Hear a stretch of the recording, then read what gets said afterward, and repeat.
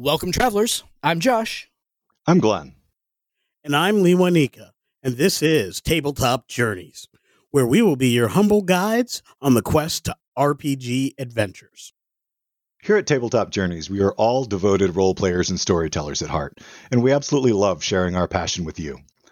In our main podcast episodes, we discuss D&D 5e's core rules and ever-expanding content, while also showcasing other RPG systems and bringing you fresh, new projects from indie content creators.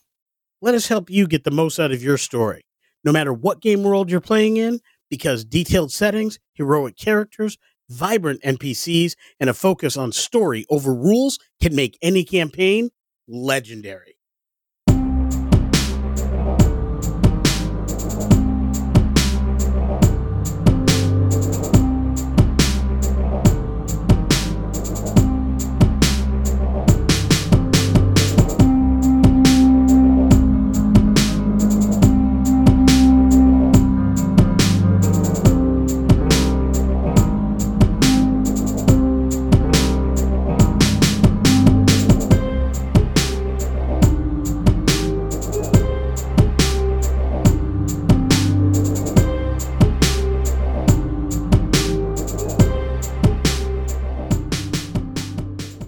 Now, here's a message from friends of the show.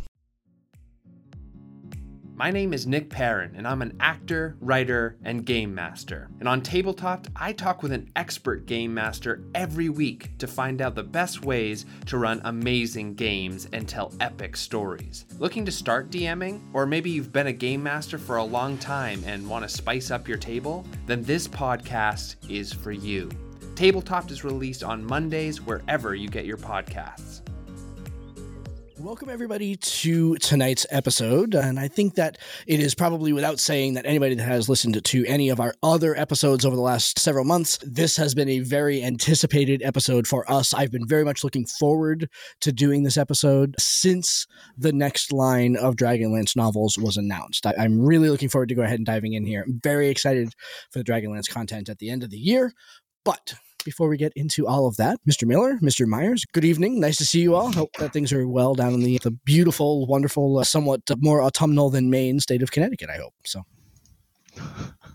That was a whole lot of words. That was a whole lot of words. Yeah. I had to things are pretty good down here for me. Had a busy day, 2 house showings, running around, just getting stuff done and adulting, but it's been great. I know, totally. We have to sometimes. Yeah, totally appreciate it. We are also selling a house, and so we had movers and shakers all over the house all day today, so it was also crazy on our front. So I totally appreciate where you're coming from there, Ron. How about you, Mr. Miller? How are things going for you tonight? Things are going very well. I am blessed. I am so blessed. I have heat. I have hot water. I have a roof over my head.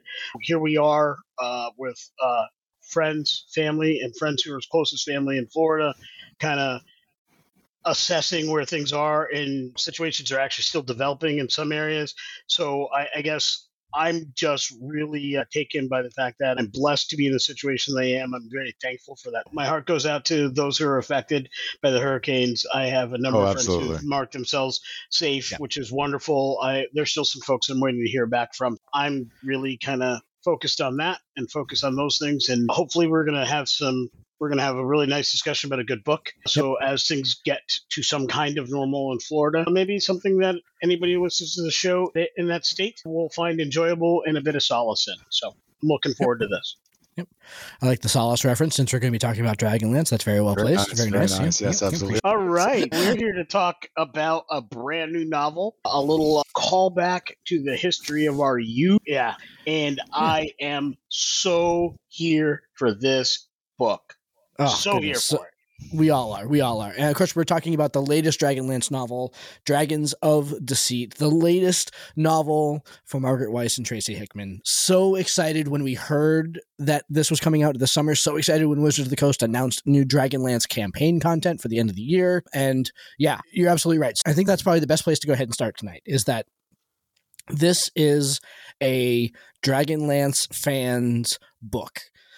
So many callbacks to so many of the original books. Like I started re-listening to Dragons of Autumn Twilight after I finished this. I'm like listening to it anew, hearing it with fresh ears. Fantastic. I'm can't wait to go ahead and start working through those 4 books again, and probably jumping into some of the other series after that. Absolutely a Dragonlance fans book. Very happy to go ahead and see that. What were your overall thoughts on the book? So Glenn, I'm going to go to you actually, because I know that you literally finished the audiobook mere moments ago. Indeed, I finished my last 2 hours tonight. Yeah, so I am very interested in the raw, fresh opinions on the book as a whole from you. I agree with you 100% that it is definitely a Dragonlance fans book. It has filled me with the urge to go back and start from the beginning. Yeah. Whether or not I'm going to, I don't know, because I'm not certain I have that much time. I got a lot of other things that I'm reading just for tabletop journeys, let alone the things I try to read on my own. But it's in there. So we'll see as I finish this one if it stays holding me long enough that I wind up going back to the beginning. Yeah. In terms of overall thoughts on the book, I enjoyed it. I definitely thought it was a good read. It was gripping. It drug me in. I might have some unpopular thoughts about it as a whole, but I don't want to throw those down at the front of the episode. So, yeah, after we talk about the book, I'll give you my overall. Yeah. How about you, Mr. Miller? What did you think? I was absolutely smitten with this novel. A couple things that I have maybe alluded to on the show, which I've probably not said out loud. I stopped reading most fiction in the early to mid 90s. I started reading almost exclusively nonfiction. I read a lot of historical fiction. I read a lot of things with narrative juice, but they were all nonfiction. And part of the reason for that was I had gotten to a point where the things that I enjoyed thoroughly were not being recreated. And that's not to say that there aren't other novels out there that are good. I know Glenn has often tried to get me to read other novels here or there, but I was also in a position where I was trying to write, and I felt at risk for borrowing too much of it and putting too much of that into my writing, as opposed to being inspired that it would go too far. So I stopped reading nonfiction, and I stopped reading fiction, just read nonfiction exclusively for the catalyst for my ideas. So that wouldn't happen. So this is the first fiction book I have read since 97, 98, something like that. I've not read I read a lot of game books and I read a lot of those things, but as far as full novels, I haven't read a fiction novel since then. And what I found, which means I missed the smattering of other Hickman and Weiss Dragonlance novels that have come out from the 90s to present day. So they have had other novels before this, after their main work at the beginning of this series of books, but I missed most of those. And I regret missing most of those because this book was fantastic. There are so many things that I loved about this book, but right now I'll just say it brought me back in, it brought me back home, and their writing did not let me down.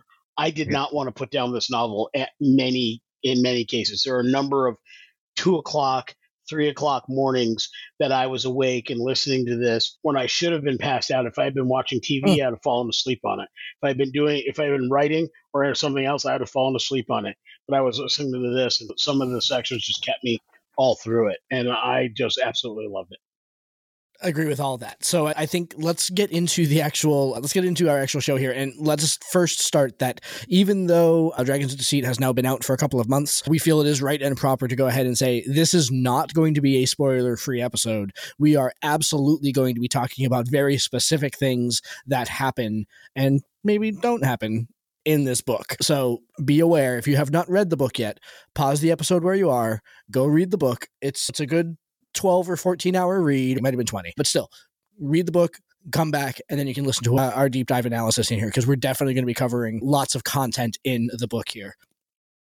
So saying that, we're going to start with book 1. So the book, of course, is separated into 3 main books. And the first book covers, we are introduced to Destina, who becomes basically the main character throughout the bulk of the novel here, and her origin story. And her origin story dealing with her father and the battle at the Claris Tower where her father dies, and eventually her inheritance and the loss of her inheritance that sets her on the journey that begins books 2 and 3. I thought as an opening, this was amazing. I loved the way that they took so much character building to introduce us to who Destina is, and I think more importantly, who Destina wants to be, the things that Destina wants to do, and the type of person that Destina wants to be. Because as we get into books 2 and 3, that will come into very serious question. Her own morals and her own actions and her own destiny will come into very serious question in books 2 and 3. So I loved the way that they laid out in so much detail where Destina came from and the origin story of her family and everything like that. Just an absolute masterful stroke to go ahead and spend so much time building that character up so completely. It was crucial, especially as you get into the next books and some of the links that Destina actually goes to, ways that she bends her own personal honor that she never expected that she would, the lines that she becomes willing to cross. Yeah. All of that is built upon the foundation of this first book and how important her role and what she was going to do and what she was going to become was to her, and who she was, the core of her being, and how all of that was tied up in her name and her legacy, as one might recall, is also a Solamnic trait that we also found in Stern and other characters. They are very big in the family honor. My honor is my life. Yeah. And the overall name and bringing good deeds and prosperity to the family. And if you didn't have that, some of the lines that she winds up crossing, given how good a person she is at her core, they break your suspension of disbelief, and you're like, there's no way she'd do that. But no, if you're watching, she's a little bit messed up partway through this story, and she'll do pretty much whatever she has to do almost. Yeah. When we get into book 2 in particular, we'll talk about that. She will definitely do whatever it is that she needs to do, and it definitely, we can see her starting her kind of her... sanity is the wrong word, but her kind of grip on her own personal reality, on that Solamnic, the ordered reality. Her grip on that is starting to break as she does more and more, but she becomes so fervent in her path to restore what happened to her family. She will do absolutely everything, but I don't think anybody else recognizes that it's breaking her except for the Bronze Dragon. And we'll get to that certainly when we get into book 3 in particular, but that is very true. And I didn't even think to make that connection, but it's 100% there that he's, once he knows what's going on, he sees through her and knows how much she's betraying herself. Yep.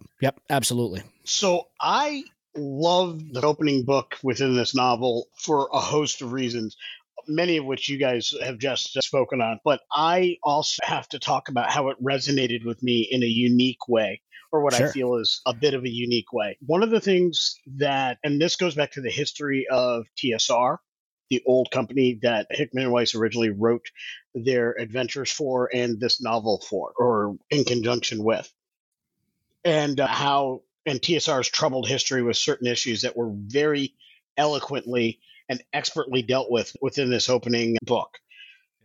And that is race relations.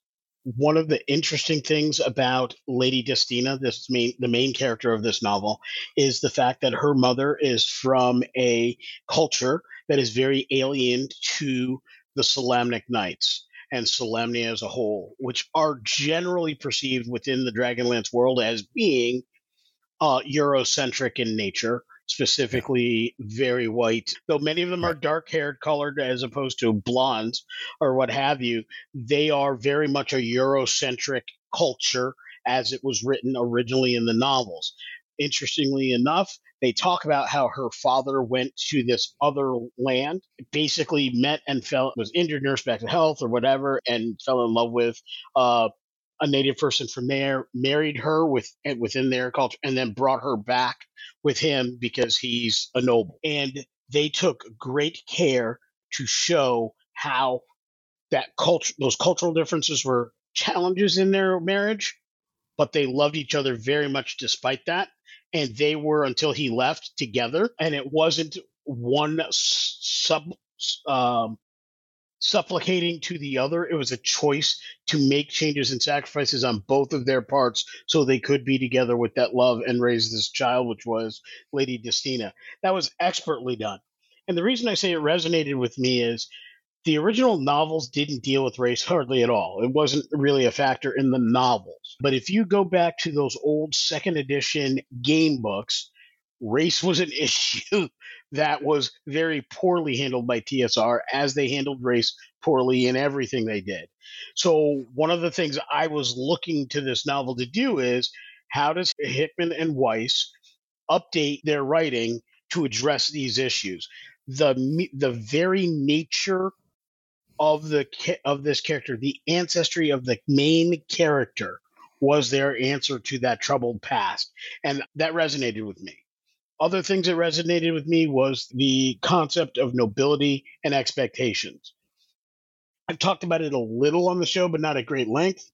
My family happens to come from royalty, and there are expectations, some of which I put on myself, some of which the family has in general. And being a good steward for the name of this family that I'm a part of is very important and core to my being. And so that struggle, that desire to do that, the desire to be a good steward for the people that look to that family, them bringing the people in, them protecting the people, them making sacrifices to make sure the people were cared for, her mother providing blankets and volunteering. And even after her father died, she may have given up the castle life per se, but she was still out there helping the people.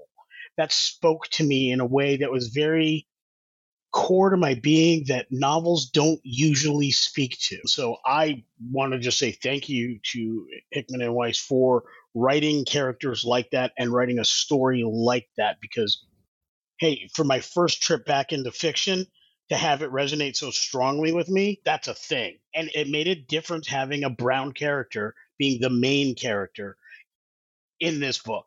It made a difference that they talked about things like her body shape.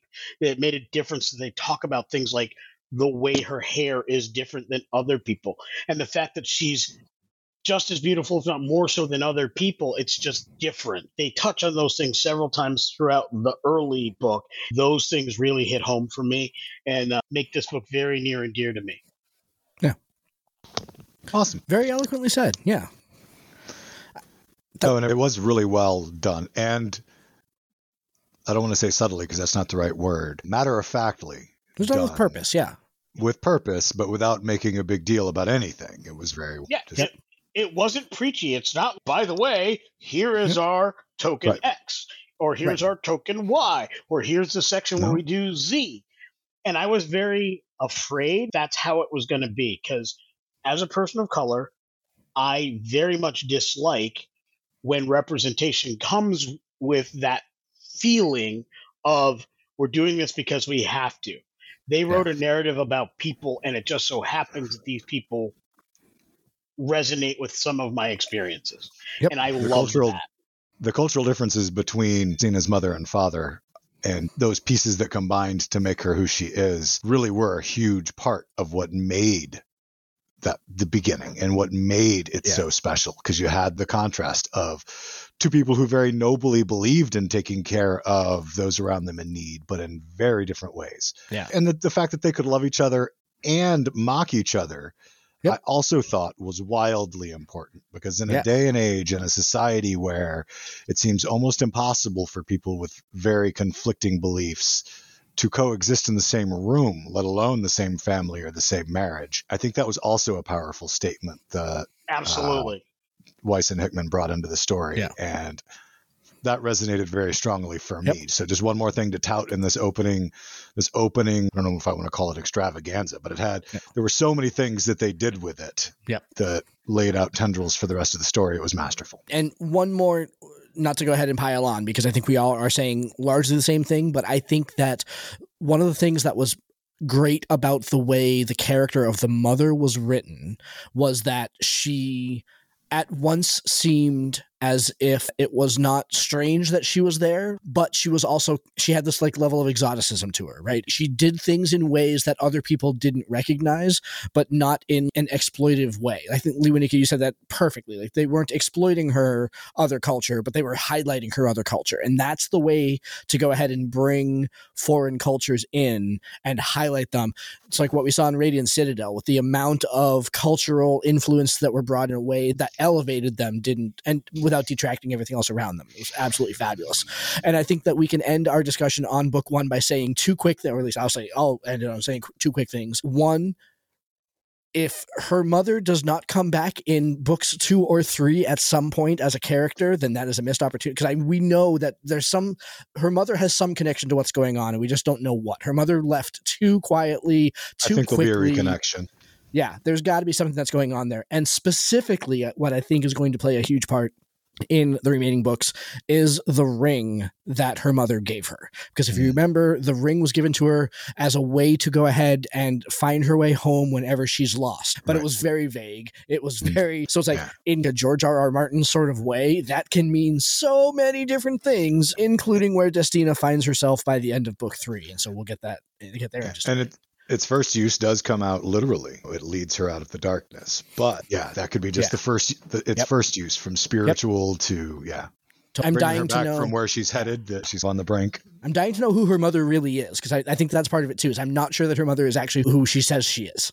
So I don't know who she might be, but I'm pretty convinced that she is who she says she is. I think she is too. I think her mother's a pretty blank slate, open book. I don't want to say blank slate because she's very in depth, but I don't mean in like an existential sense. Like her mother is actually like a fundamentally different morality than who she is. I just don't know that her mother is verbatim who she says she is. Like, you think perhaps, she's a god? I think she's a god. I think she's a god. Yeah. I disagree. I don't think she's a god. I think that she is going to rise to be probably a disciple of her god, or a very powerful person of her god. Yep. And I can see that. In the future that opens up. Yeah.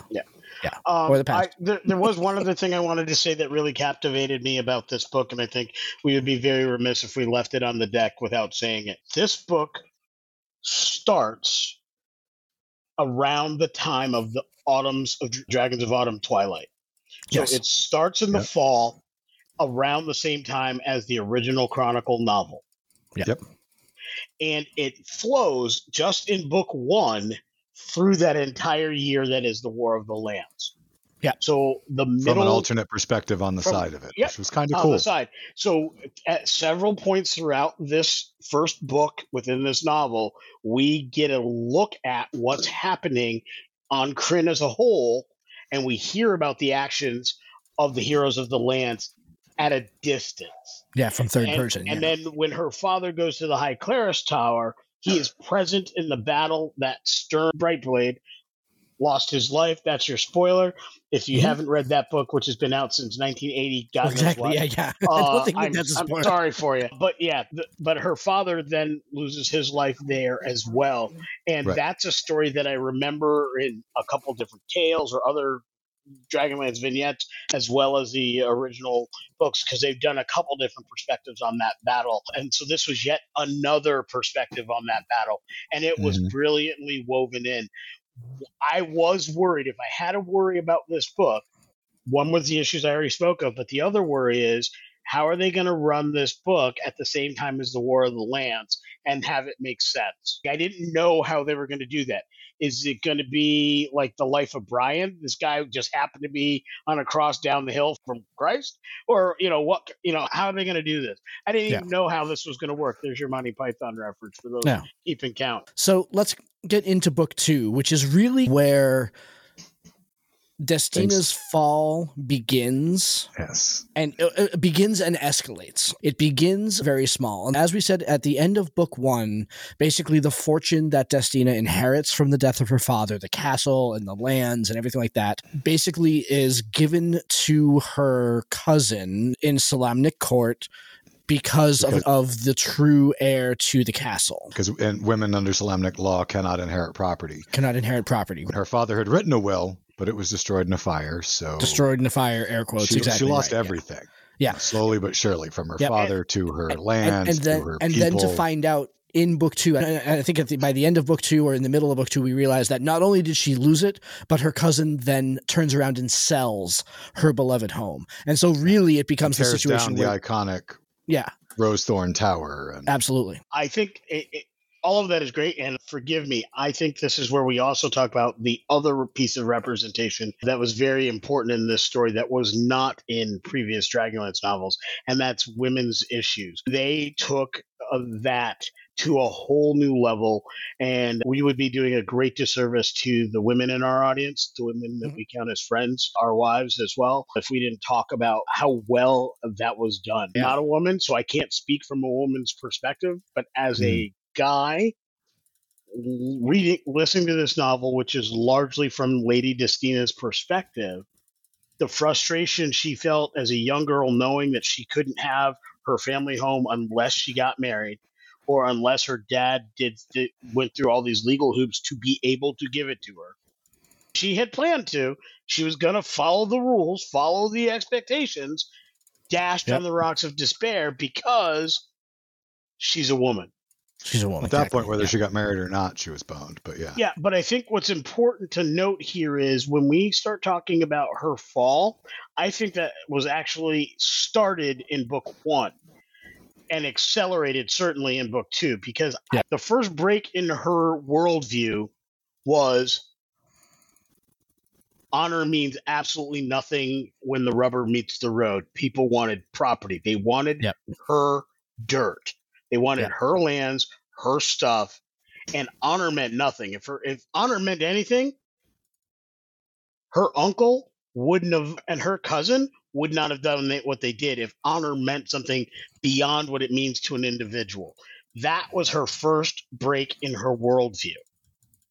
It was her father died for something that didn't matter, because at the end of the day, it was his honor, him as an individual. It was her honor, her as an individual. And I don't think she's rationalized that well at this point, but that's what I saw. What I saw was, man, and that's a beautiful thought. Solamnia seems perfect. It's utopian if everybody followed that edict. But even Sturm found that out when he was dying on the High Claris Tower, when he asked for help and nobody would send it. He had to do it because he had to be the one that said, honor does mean something, and it means something for me. And if you care about Solamnia, it'll mean something for you. And very few people, Lady Destina's father among them, chose to believe him and follow. So he followed. So he's in a different class. He's one of those who should have or could have been a hero of the lands because he took it to a whole new level. But the everyday people, the rest of them, all those knights who wear their vaunted armor, they didn't mean, they weren't nothing. They were just a bunch of dudes with a bunch of attitudes trying to hold the woman down, trying to hold on to their little graspy little pieces of power. And I think that's her first break, was that worldview changing.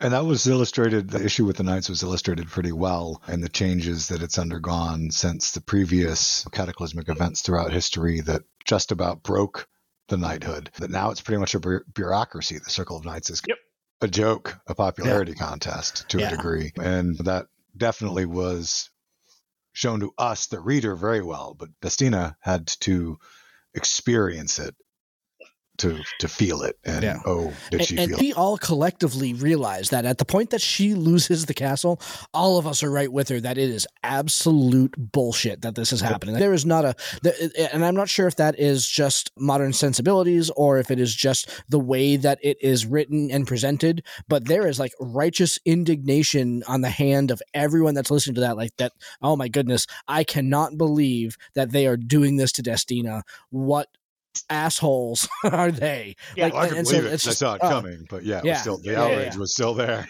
To be fair, I had long been that outraged against the Knights of Solamnia since Sturm died in the High Claris Tower in the second book. And I'll tell you why. Because when I first was reading those books, I'm like, how cool would it be to be a Knight of Solamnia? I'm thinking King Arthur, the Knights of the Round Table, all these great things. And then when he got there and I saw the Solamnic Knights, the Solamnic Knighthood, and I saw that while there were those who went to his aid or whatever, I was down on them. Glenn, I don't know if you remember, anytime we even talk about playing Dragon with something, anything that I am never playing a freaking Solamnic Knight. I wanted nothing. Look, Sturm was a good character. He was a great character, but I hated the Solamnic Knights because of what happened at the High Claris Tower. Sturm's death turned me against them as though I were a person in this world. That's how well it was written, right? Yeah. Never wanted anything to do with those dirtbags because all they did was turn on their own and let him die for them. Yeah. Couldn't stand them. This is the first book that made me think there is a narrative story. I could play a character who's a Knight of Solamnia now. Lady Destina, as broken as she may be through that first book and into this second book, and her father and the other knights, the captain of her guard, and some of the other folks that were around them, I could play this role, and I didn't see that before. I'm not saying that other people didn't play that or see it before, but for whatever reason, I didn't see the way to play a Solamnic knight until I read this book. They gave that to me. They gave it to me in the first novel. They took it away in the second novel. They gave it back in this novel. 30 some odd years later. And I love that. I do remember. I just didn't get it back then because for me, it gave me the urge to play what Stern presented as an example, which was the young Solamnic knight or squire who truly believed my honor is my life. And as they get disillusioned about the realities of the knighthood, set out to change it and bring back its honor. Yeah. But that was just the way our different adolescent minds latched onto it. And we just, in the end, mostly just killed Draconians and lost our longswords when they turned stone. Continuing on with where book 2 goes. So Destina begins to fall, or her worldview begins to fall, and she begins this impossible quest to retrieve 2 colossally powerful magical artifacts. One that she has to connive and, like Bilbo Baggins-esque, steal from the dwarves, and another that she needs to basically steal from the arcane library in Palanthas. Directly from the Vault of a God. Exactly. So not only break through the arcane seal, but also away from all of the aesthetic monks, steal the device of time journeying. After stealing the gray gem, which again is an artifact of pure chaos, forged at the beginning of the world sort of thing, right? It's one of these like colossally powerful artifacts. I think that this is the one part of the book that for me, I think I have a criticism of. And I say this with so much love for the entirety of the novel. Book 2 felt very slow for me. Like I kept waiting for something to happen. And not much ever, I felt like it narrated through so much of what could have been so cool. Like that quest to go retrieve the gray gem from the dwarves could have been its own 1,000-page novel. But it got so severely truncated to go ahead and fit within the scope of this story that I really felt that book 2 for me, and the whole, basically the entire interaction that she had with the dwarves and all that, was, I really felt that there was meat on the bone that was left there. And so this part of the book left me feeling a little bit empty. This was a plod for me to get through.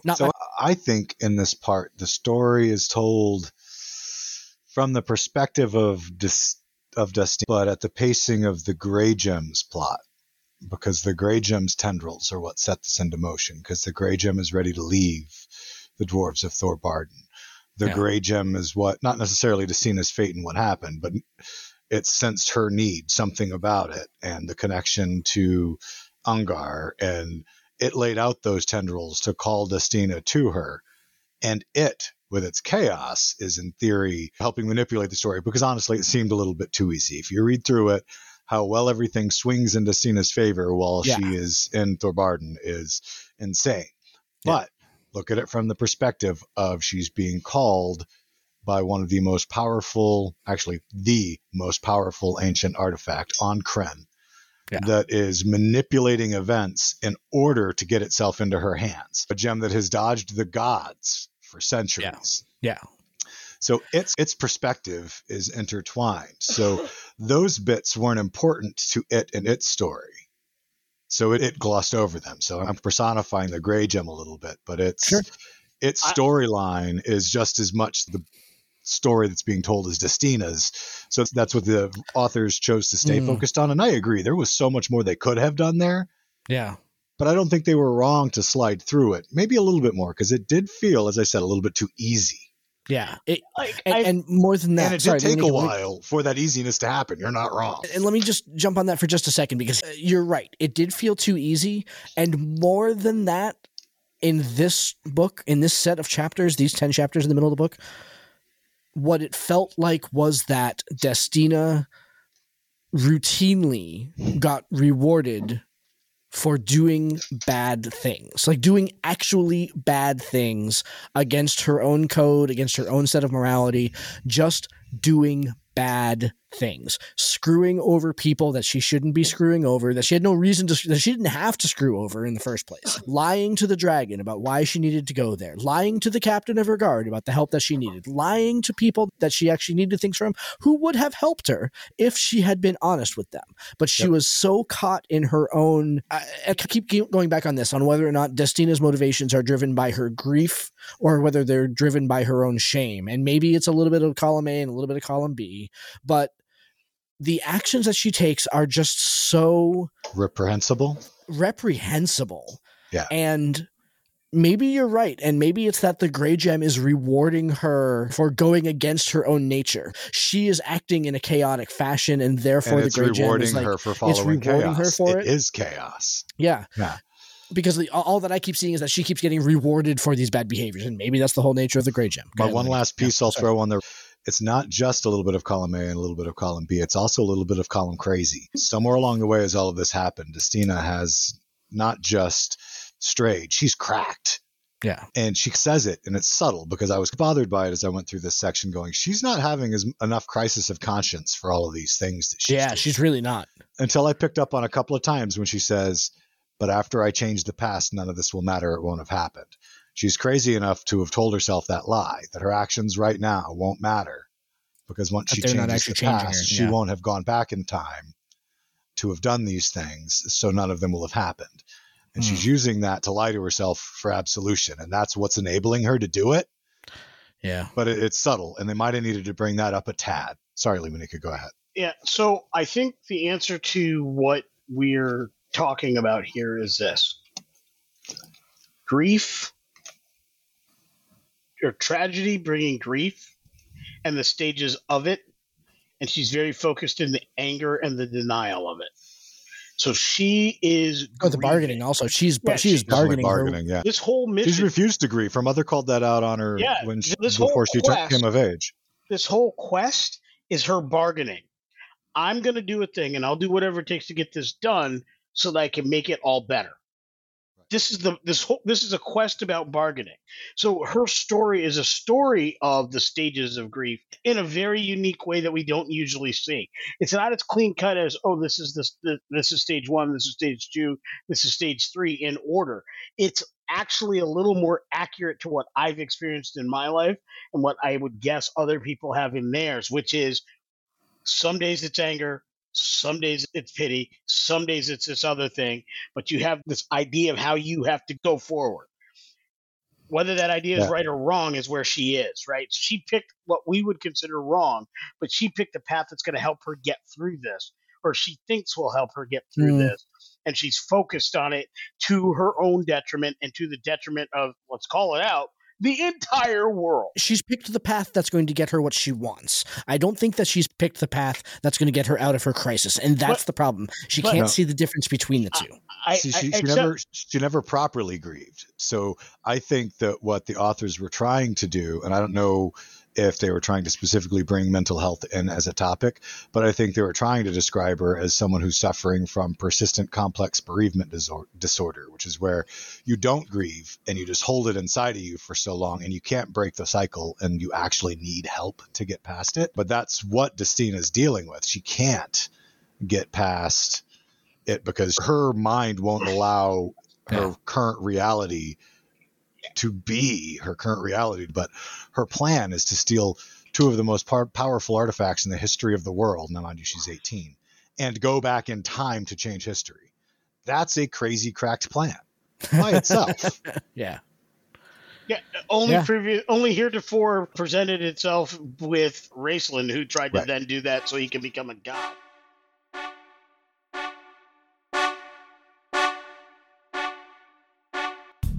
If joining the Tabletop Journey's actual play games sounds like the kind of fun you're looking for, be sure to check out patreon.com/ttjourneys, where patrons of the Tabletop Journeys podcast not only get early access to all of our episodes, but they get the opportunity to play in our monthly actual play games, where the dice are wild and we make every roll legendary.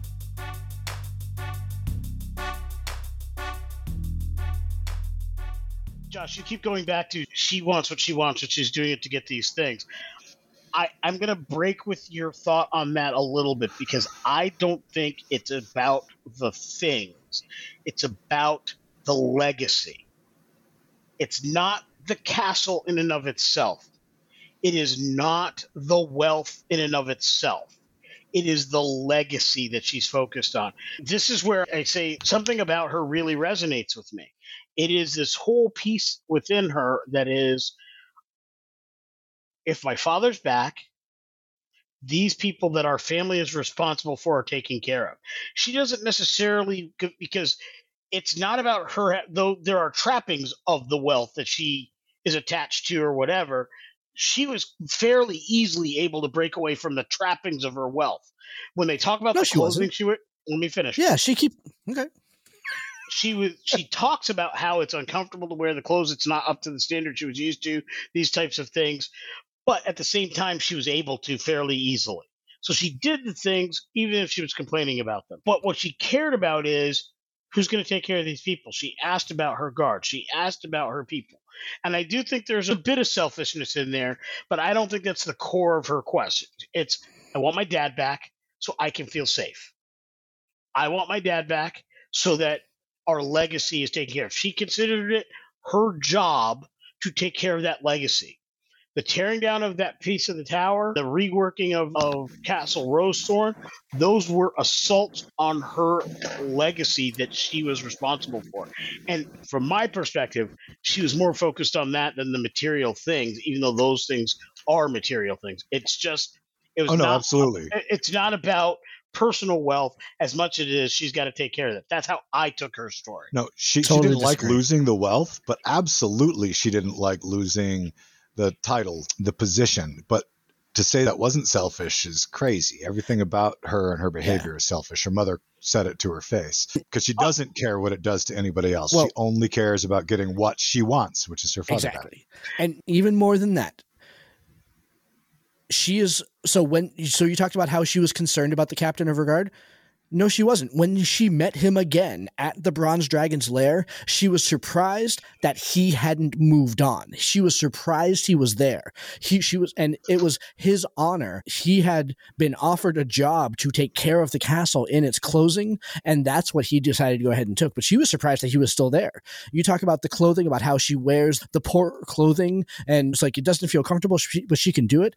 How many times in book 3 in particular do they mention how she's walking around in like poor clothing, but still wearing her nice but old velvet cloak with the fur trim, and how it looks out of place? She's not willing to give up her trappings of wealth and station at all. She wants them back.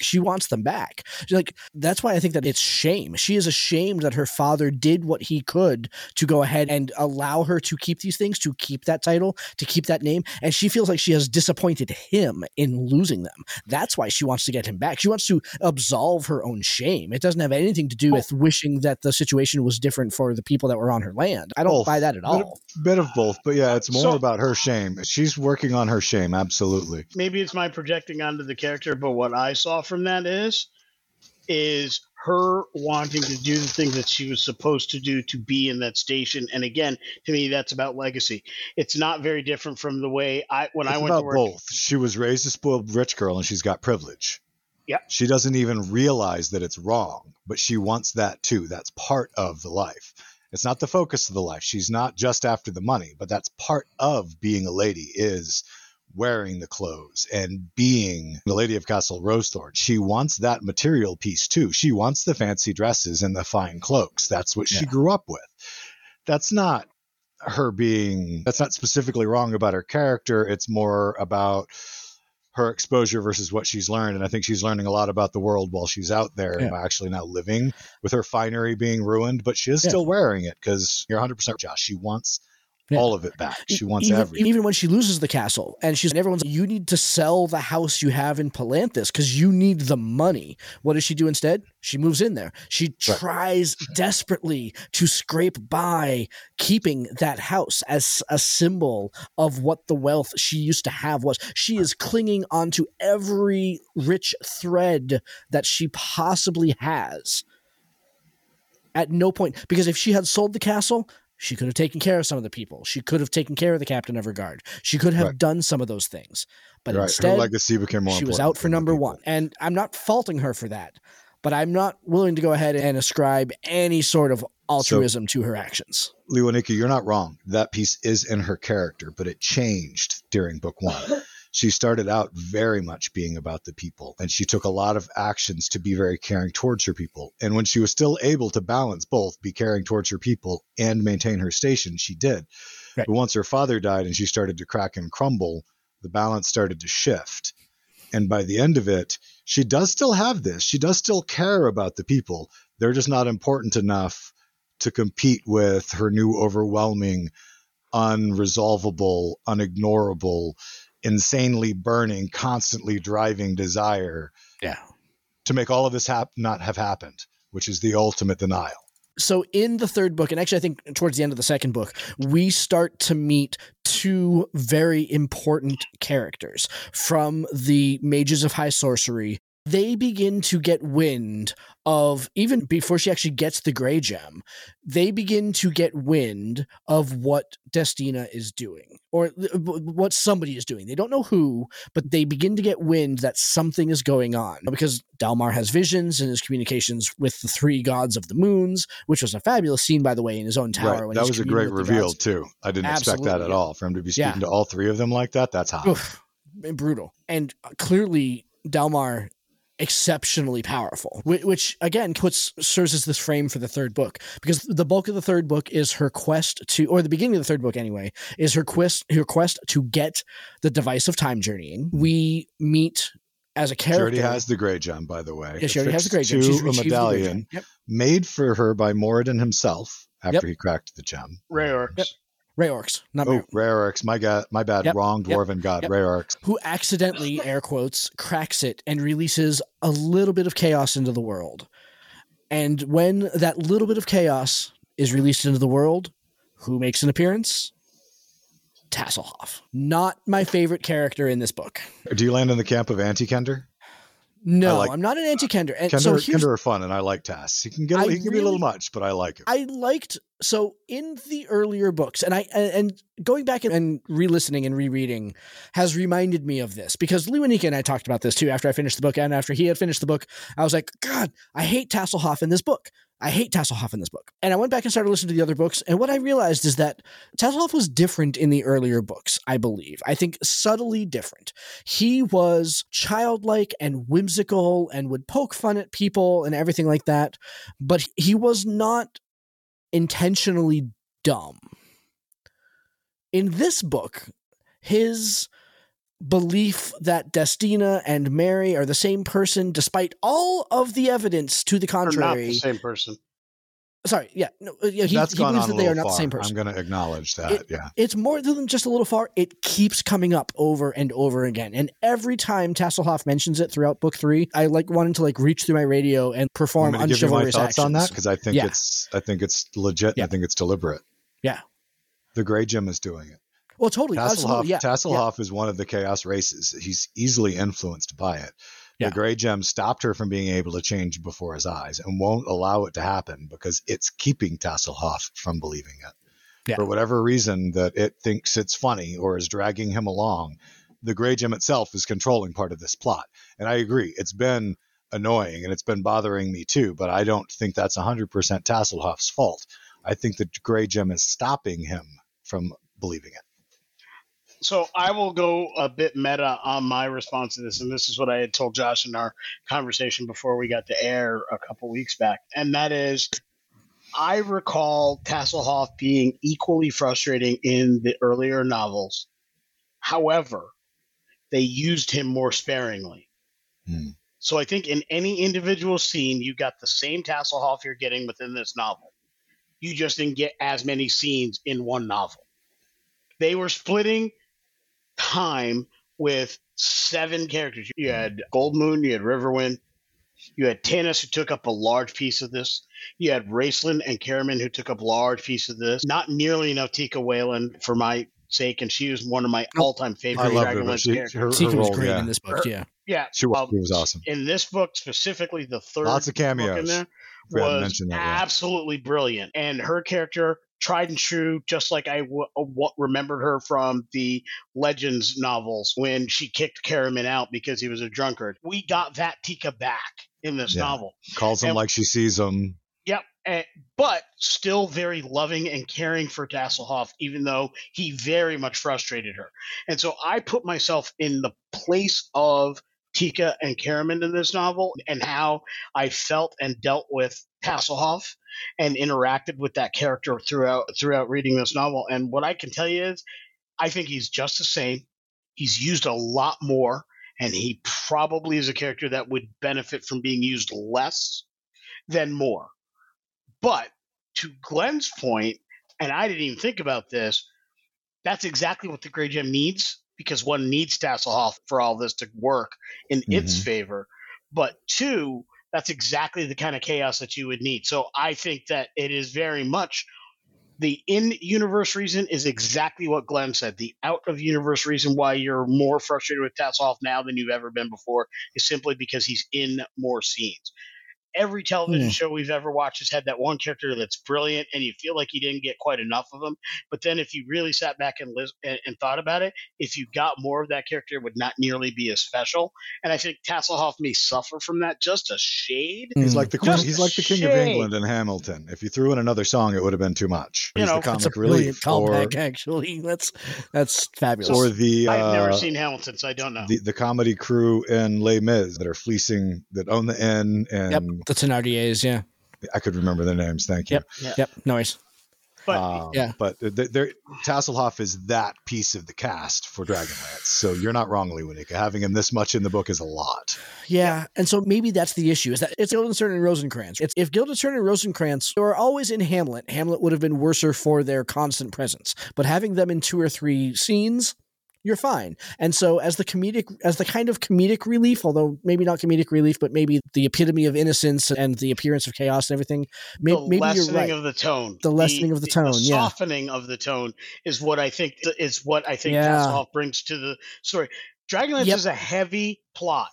The Chronicles is heavy. You need something in between to lower the tones. You made a comment about the second book, and that's where I felt it really was brilliant to do the second book the way they did, because you had this building crescendo, and then it brings it down and softens the tone, and then we build back up that tension in the third book. And I think that's great story construction. I think Tasselhoff as a piece of that third book was heavy, but each individual scene was really enjoyable. I have no problem with any individual scene a bit much all total, but I still love Tasselhoff. I love what he did, and I love his interaction with the Majeres. I love his interaction with Tanis when Tanis finally comes in. Absolutely brilliant. I just love each scene with him in it. Tasselhoff is a big part of the book because he's integral. Right. And I say that because I'm going to present the concept that Tasselhoff himself is an artifact of chaos. He's beyond a normal Kender by this point. He has been changed. He's learned to care, right? And look at all of the change and chaos he's wrought, like when he had the Time Turner before. Cannot remember its freaking Not the Time name. Turner, the device of time journeying. The device of time journeying. Thank you. When he had the device of time journeying before. Isn't that great? He has already been so chaotic that the gods, though he doesn't you really see it that way, he sees all of the interactions as mostly positive, but they did seem to be a little bit cranky. That's pretty much the way he describes it. But basically they scolded him and sent him on his way and took away his toys because he was screwing up history bad just by time traveling on his own. Yeah. So now Destina's back in time with the Grey Gem and Tasselhoff, which creates even more potential for chaos. I think that's a part of it because of my tinfoil hat theory that I'm not sure if we're 2 yet. Yeah. I think you're right. I'm going to give you my tinfoil hat when you're done. we'll have time for tinfoil hat because that's the next thing that we want to go in is where we think what's coming next. But I think you're right that Tasselhoff is critical because let's be honest, Destina does not wind up where she is with Sturm unless Tasselhoff gets involved. It's Tasselhoff fucking with the device that gets Destina really, really screwed. Like at the end of the day, like that's really where things go sideways. Plus 3 powerful artifacts in the same spot at the same time, and causing Tasselhoff's insistence of like, no, I need to introduce Mary to my friends, and so we need to go back in time to when they were all here, so I can go ahead and do that. It's like, so it's like, and that just starts this like toilet bowl spiral that Destina all of a sudden is totally out of control of the events. She can no longer hang on to anything because it is totally out of her hands. Chaos has taken over. More chaos than maybe we thought has escaped, or even just that little bit of chaos is enough just to muck everything up. I can see all that. What I wish is that it did, because the whole bit about Mary kind of became like this running joke where it's every 10 pages or so, if they hadn't mentioned that Tasselhoff thinks that Mary's coming right back or that he doesn't understand what Destina did with her or anything like that. It's every 10 pages if they don't mention it, so that we got to throw in another reference to Mary. So that scene makes sense. So that wanting to bring Mary back to show their friends makes sense. And I just think it's just too many. That's at the end of the day what happens. Like they hit that plot point too hard. They could have cut 5 mentions of Mary out of the beginning of book 3, and by the time we got to the scene where Tasselhoff has the device and wants to show her off, still would have made sense. It was just too many. And so I do hear Tasselhoff as a plot device makes sense, and Tasselhoff as a plot device is critical to where Destina winds up. But it was the way that Tasselhoff was presented that really got to me. Honestly, and the heartbreaking realization that Tasselhoff at this point, for whatever reason, truly believes that he's married to a young Kender girl that doesn't even exist. Yeah. I do have a tinfoil hat theory that maybe at some point or another, the Grey Gem will split Mary off and make a Kender out of Destina, but we'll see. Now, see, I have a different tinfoil hat theory. My tinfoil hat. That's not my full tinfoil hat. That's a side one. Yeah. But obviously, as we've been alluding to, what basically happens in book 3 is that Destina is sent back to the very beginning of this novel and the very beginning of Dragons of Autumn Twilight to the scene at in Solace at the after when the 5-year covenant ends and all the friends are going to get together. And the issue is that when they go back in time, things are different. Gold Moon is not there. And so the staff, and she doesn't join the companions. The staff doesn't go with them. Nope, you got that wrong, bud. No, she's there. Gold Moon's there. Fizban doesn't show up. That's right. She does. That's right. Yeah. So she doesn't sing because Fizban asked her to sing. So the companions don't form. And then Tasselhoff, instead of hitting the guy he was supposed to hit, who got burned in the fire, which causes the healing, instead hits Raceland with the staff while the time turner's going off. And craziness ensues. Yeah. So now Tasselhoff, Destina, Sturm, and Raceland have been cast back in time to the time of Huma Dragonborn. Yeah. Before the War of the Lance. And it's actually Sturm and Raceland because since they've left that time and moved, their souls came out of the afterlife. So they're no longer there. The Keeper of Souls, in fact, makes an appearance to Karaman and Tika asking if they knew where Sturm and Raceland were, to which basically Karaman and Tika, Saya Collective, we're effed. If they're back and they're somewhere lost in time, we're effed. Yeah, but some part of Karaman still goes, I have to get to Raceland, and Tika's like, with terror about it. Yeah, that was pretty cool. I think that's because Karaman understands Raceland's nature. He understands that Raceland going back in time is not a good situation for anybody. I think it's part of that, and part of it's still the Raceland's hold over him piece, the chance that Raceland might be alive. But I did love the fact that at the end, with all these people now back in the present, where the time changes haven't caught up, and there's this big thing about how the ripples are coming forward, that they read about it in Stenius's journal as he records history as it happens. They read about back at the Battle of the original High Clerists, how Sturm Brightblade's name on the rolls, and that they're changing history, that they're back there doing it. And I thought that was like a great relation to the movie Timeline, which was B-rate movie, but fun overall. Because one of the guys who goes back in time is one of the artifacts that they find in the modern time, this tomb. And it was kind of neat. So the timey-wiminess of it all It was fun. Absolutely. Oh, loved it. Loved it. It was a great version of the Marty McFly picture. I'll be honest, through book 2, and my concern about, or not concern, but my kind of dislike about how Destina continues to go ahead and win, despite who she screws over and despite all the bad things that she's doing and everything like that. And I'm kind of like, this is not great. Why does she continue to win? How are they going to resolve this by the end of the book? All of that, and then the pace of book 3, which I thought was fantastic. I have never been so glad to get to the end of a book and realize that it is a cliffhanger for another book. Because the entire time I was like, how are they going to make Destina a good person again? Because this has got to be a trilogy. Yeah, totally. And like even at least. Yeah, that's all I'm saying. So not knowing specifically that it wasn't going to be a standalone novel, there are trilogies and then there are big books that are broken up into 3 smaller books. If you think about like The Song of Ice and Fire, right? That's one big book split into 7 gigantic novels. And so I was really glad that this was not a self-contained story, that Destina's story is not complete. Dragons of Deceit is not the story of, or a self-contained chapter of Destina's story. There is a cliffhanger at the end, and I think that the scene with Austin is fantastic. Can I tell you what I think? I'm putting my tinfoil hat on. The story is of? Yeah.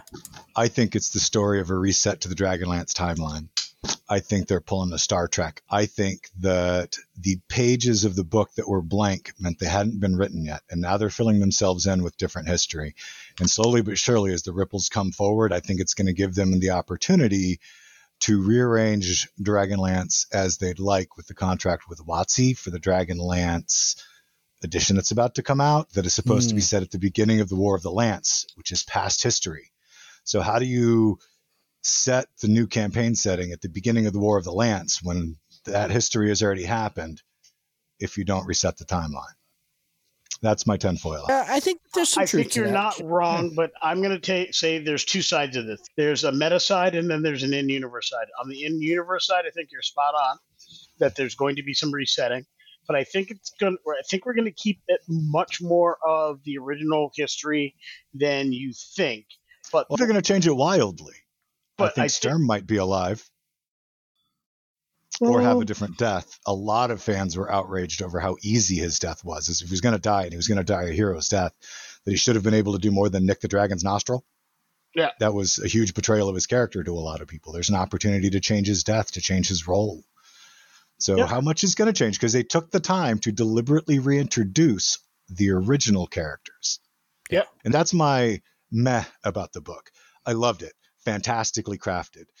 Awesome story. It's going to do what they need it to do. I'm not even objecting to the timeline reset because it gives an opportunity during the most fun and iconic time of the Dragonlance universe to reintroduce it to a new group of fans, a new age of fans, a new generation of fans. And I think that's great. It's a little bit, all right, Marvel did it 1,000 times. DC did it. Everybody does it. They reset the timeline eventually. I can get over that. But what I was disappointed by was that going back to the original cast of characters again, that reaching back into that trove for the main sub-characters of this plot, that only introducing Destina as a new character so far, although I think the young guy from the library is going to become part of the story too, and I think eventually they'll get together or whatever. Yep. But I was disappointed that it reached back into the same tired troves, and I apologize for saying tired because I'm sure that's going to be the unpopular opinion. But the divisive time journeying thing has been done. Tasks fucking with the timeline. So that's 2 F-bombs. My bad. There have been a few in this episode. Has been done. Okay.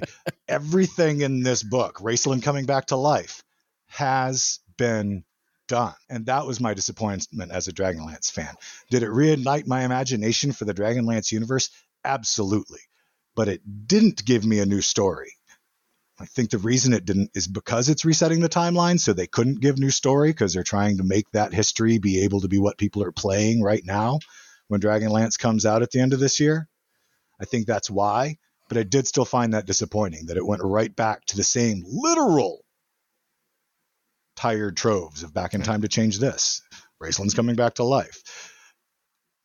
I'm enjoying it. I love it. I love that Sturm's alive again because I'm one of those that's been horrified by the way that he died. You're not wrong. I'm going to bring this back to another IP to give an example of what we're seeing here. I love DC Comics and I love their universes in general. Not the Snyderverse. Don't like that. But I love all the actors in it. and I like them playing the characters they play. I just don't like the way the Snyderverse played out. That's my take on that. But if you want to see characters get old and you want to see a storyline move forward from where it has always been, the only way to see that in the DC universe is to watch Young Justice, the animated show. No other place, not in the comics, not anywhere else, does the story continually move forward. Season 1 of Young Justice took place at a time. Season 2 was 5 years later. Season 3 was 18 months after that. Season 4 was X amount of months after that. And I think there's going to be an even bigger jump. And the characters keep getting older, keep maturing, different things keep happening. And the results of the latter years are dealing with the older years. That's about that, and Babylon 5 are about the only two IPs that show the progression of time and don't go back to an older time to do their story. Even though they were failed attempts, Babylon 5 wanted to do new stories. It was forward of where the primary story of Babylon 5 ended. It was a couple years after the closing episodes of season 5 of B5 when they did Legends of the Rangers. With more money and better production, that could have done something. The one that had to ship the Excalibur in Babylon 5, it was forward of that time where the main series ended. There's a reason for that, because that's what diehard fans really want. The problem is when you're 35 years after the diehard fans started slowly leaving, you don't have enough of them to go in, so you got to bring them back to the start. Like Glenn said, I get why they did it. It wasn't my favorite piece, but I got to tell you, if you're going to bring back your older characters and you're going to trot them back out, you got to do them justice. And I got to tell you, I've not seen older characters trotted out as well and as fine. Oh no, I was pleased. And as pure to form as they did here. I was very pleased. Just like I wanted. Just as salty as I wanted him, right? Tanis, just as pragmatic. He had that perfect tone of monotone and indifference, and this is everything now that I want out of Tanis. Half-Elven. All the characters they showed were in any kind of detail were right where I want. They even make the comment about Tika was reaching for her favorite weapon and it being a cast iron pot at some point. The skillet. Oh my God, I live for that. I live for that. Karaman, all the things that he did, his interactions, all of that was so perfectly balanced within the stories, the depictions of these characters. They even brought like taking a walk with old friends. Yeah, that's exactly what it was. I was back with my old companions, and I didn't have to talk about the old stories because, quite honestly, we were reliving the old stories. I knew going into this novel, the plan overall was that this was going to be part of the War of the Lands. I knew overall that the upcoming Dragonlance adventure path and subsequent information that's coming out with that was going to be War of the Lands, so people could play during the War of the Lands again. We got a smattering of that when we got Fizbins because we got to see the Draconians again, and we knew some of the things, or we had really good guesses. Your tinfoil hat didn't even need to really be trotted out for that piece of it because they pretty much told us this in the interviews and such like that. So we knew what we were getting here. But what I was surprised by was the skill, expertise, and aplomb that it was done with. Thank you for that again, Luinika, for drawing it to DC, because I know how much you care about DC, but it's nice to see where the parallels here are across other fandoms. And we talked a lot of Star Trek, we talked a lot of DC, we talked a lot of Marvel, a lot of other parallels between what's happening here and what's happening in other things. And what I'm really excited for is to see with other time travel stories, how do they get themselves out of it, right? Like they have now got themselves into the time travel situation. Yep. How for all we know, they're going to reset it right back to what it was. Who knows? That's going to be the case. Is Destina going to realize that she can really live a happy life as Mary and run off with Tasselhoff? Who knows? There's any number of situations that could happen here.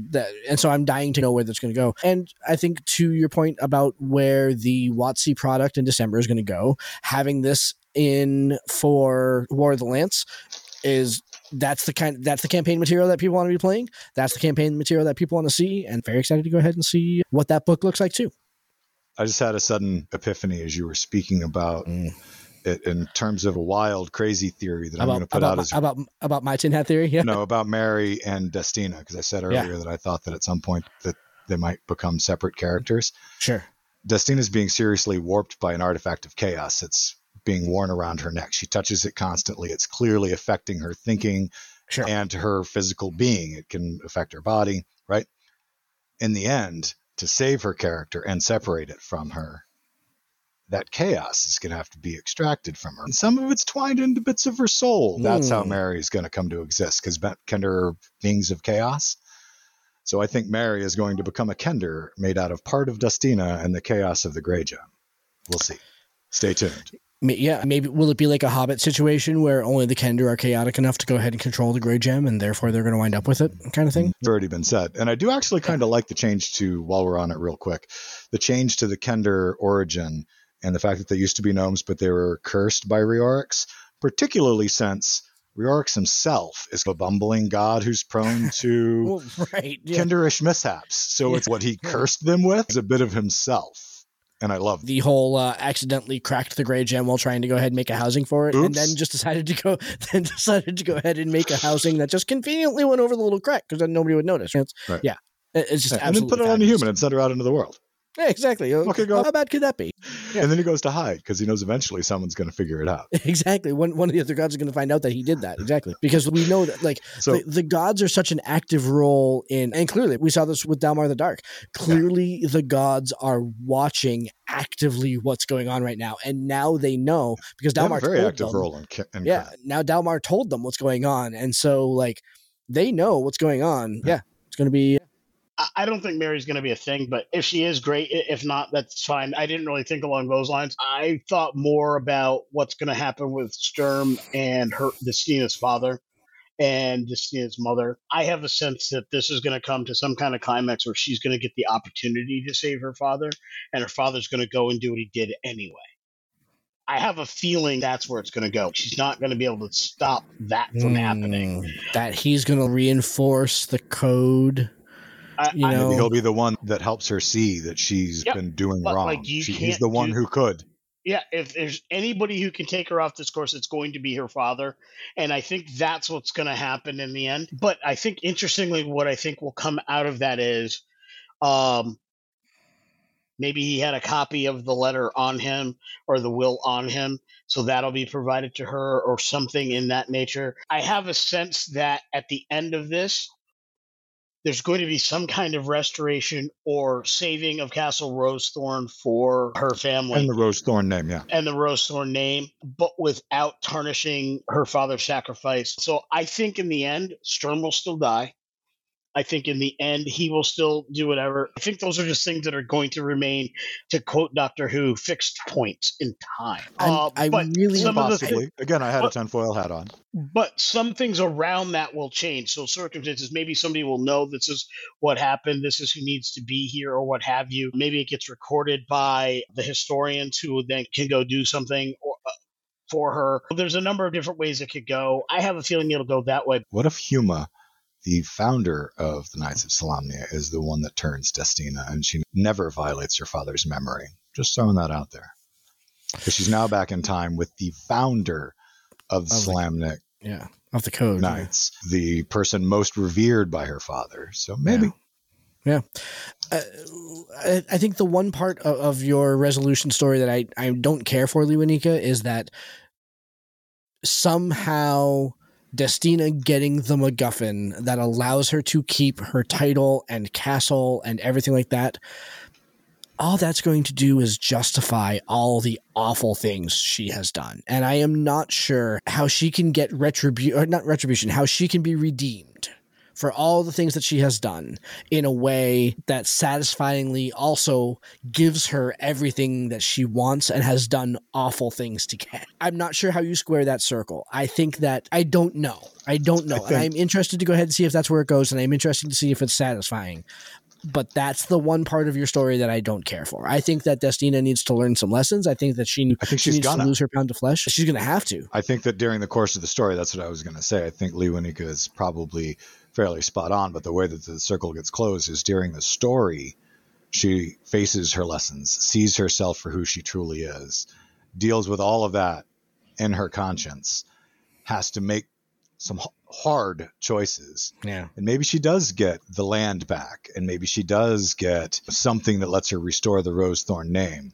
She's still going to now sit in the title of Lady Rosethorn for the rest of her days, trying to make up for the things that she did and truly being a noble and taking care of the people underneath her. And that's how you could close that. Yeah. I mean, there's also the whole question about how do they even get back in time, because the device of time journeying is destroyed and part of it's in the past and part of it's in the future. So when Dalmar tries to go ahead and put it back together, he makes the statement that one single gem being out of place means he's not going to be able to do it. And we know that there are a whole bunch of gems at the feet of the aesthetic monk, and that's back with Destina. Yeah. There are 2 with Destina. But we also know that Raistlin Megere and Magus, as in the staff of Magus, are in the same location.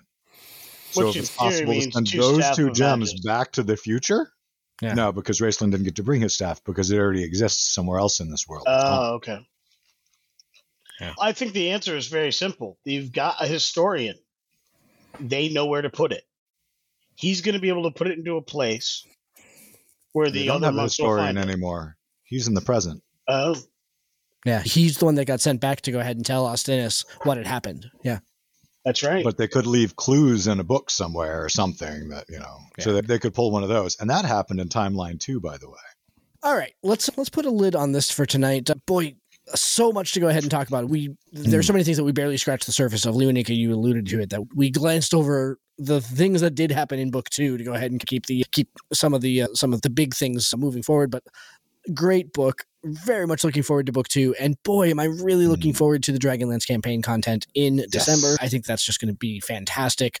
Really looking forward to being able to excitedly announce some things around that Dragonlance content coming out at the end of the year, but we will hold our tongues briefly on that for now. But let's see, next week we are right now in the middle of our next Patreon actual play. This is session 8, which I think was recorded like back in March or so it's been on the docket for quite a while. And we are also next week we have our interview with 5 Points Games. We had a fantastic interview with Kyle, and we're doing an actual play of his game, Masks the Worst Generation, very soon. A lot of fun. So make sure you check out the interview where the actual play gets going. So let's go around for some final thoughts here. Leonika, how about you start?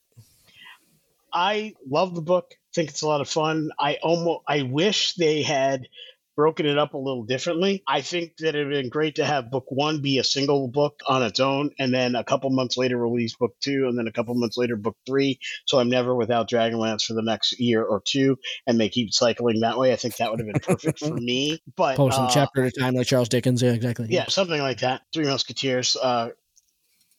I would have preferred that, but not because anything here was wrong, but simply because I liked what was here so much.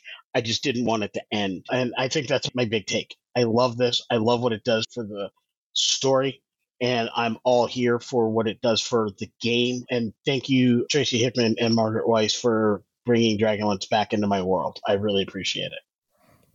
Absolutely agree. Mr. Myers, any final thoughts? Yeah. Absolutely. It was a great listen. This is my first audiobook, and I actually dug it, but I started out while I was driving back from Wisconsin, so it was a really handy way to consume the material while driving for freaking 17 hours. But I really enjoyed it, and I think I summed up my feelings about it best when I randomly threw out earlier. It was like taking a walk with old friends. It really brought the Dragonlance world and those characters back to life, because it was those characters, which was awesome. It did still leave me with that little bit of, I wish we had something a little bit new, but it could still go all kinds of new places if the timeline gets changed. And while I have mixed feelings about that, I'm overall supportive, because what it does is creates more opportunity for awesome stories to be told. Yeah. So just real quick final thoughts for me. We all listened to the audiobook version of Dragons of Deceit for a variety of reasons, but the narrator, Kirsten Potter, was fantastic. Loved what she brought to the characters, loved the way that, that she had all the various voices, and even the way that she told dramatic story was fantastic. So I very much recommend other books by her. And yeah, the audiobook itself is 13 hours long. Plenty of it's a fast listen. It's a good listen. She's got great pace to her reading too. Yeah, so very much. It is very, I don't want to say slow and even, but measured and even, which gives you the ability to play with that speed gauge a little bit. You can shave some time off of it. I listened at about 1.3 speed, and because her normal speaking pattern's a little bit slow for me. I liked 1.2 best, but I moved up to 1.3 today to finish it on time for those last, interesting. Yeah. To make those last 3 hours turn into 2 hours and 2.5 hours. Yeah. But that was neat. She does give you the ability to consume it at your own pace because she does such a great job at modulating her pace as she goes through. Yeah, no, absolutely. Yeah. Shout outs to her. Shout outs to the crew that put her on that. All right, that is our episode for tonight. Again, we'll be back next week with our interview with Kyle from 5 Points Games, talking about Masks, the Worst Generation. Hope you enjoyed tonight. Thank you very much for listening, everybody. We'll talk to you again next week. Have a great night. Thanks so much. Good night, all. Later. Thank you for joining us. This has been Tabletop Journeys. We would love to hear your feedback on our show today. Join us at www.ttjourneys.com, where you can subscribe to the blog to leave comments and see all the content that we publish beyond the podcast. You can also stay in touch by subscribing to our Twitter @TTJourneys, by joining our Facebook group, Tabletop Journeys, or by sending an email directly to podcast@ttjourneys.com. And remember, if you want early access to all of our episodes, a chance to drop dice with your favorite hosts, and maybe even appear in one of our actual plays, you can join our Patreon to help support the show at patreon.com/TTJourneys. You're listening to us on Stitcher, iTunes, Podchaser, Spotify, or Audible. We would appreciate it if you would like and subscribe to the podcast on that platform. Full episodes come out every week on Saturdays, and every Tuesday features our actual play episodes. Thank you for listening and for being a part of our growing community. And in the words of another traveler along our path, we bid you shade and sweet water.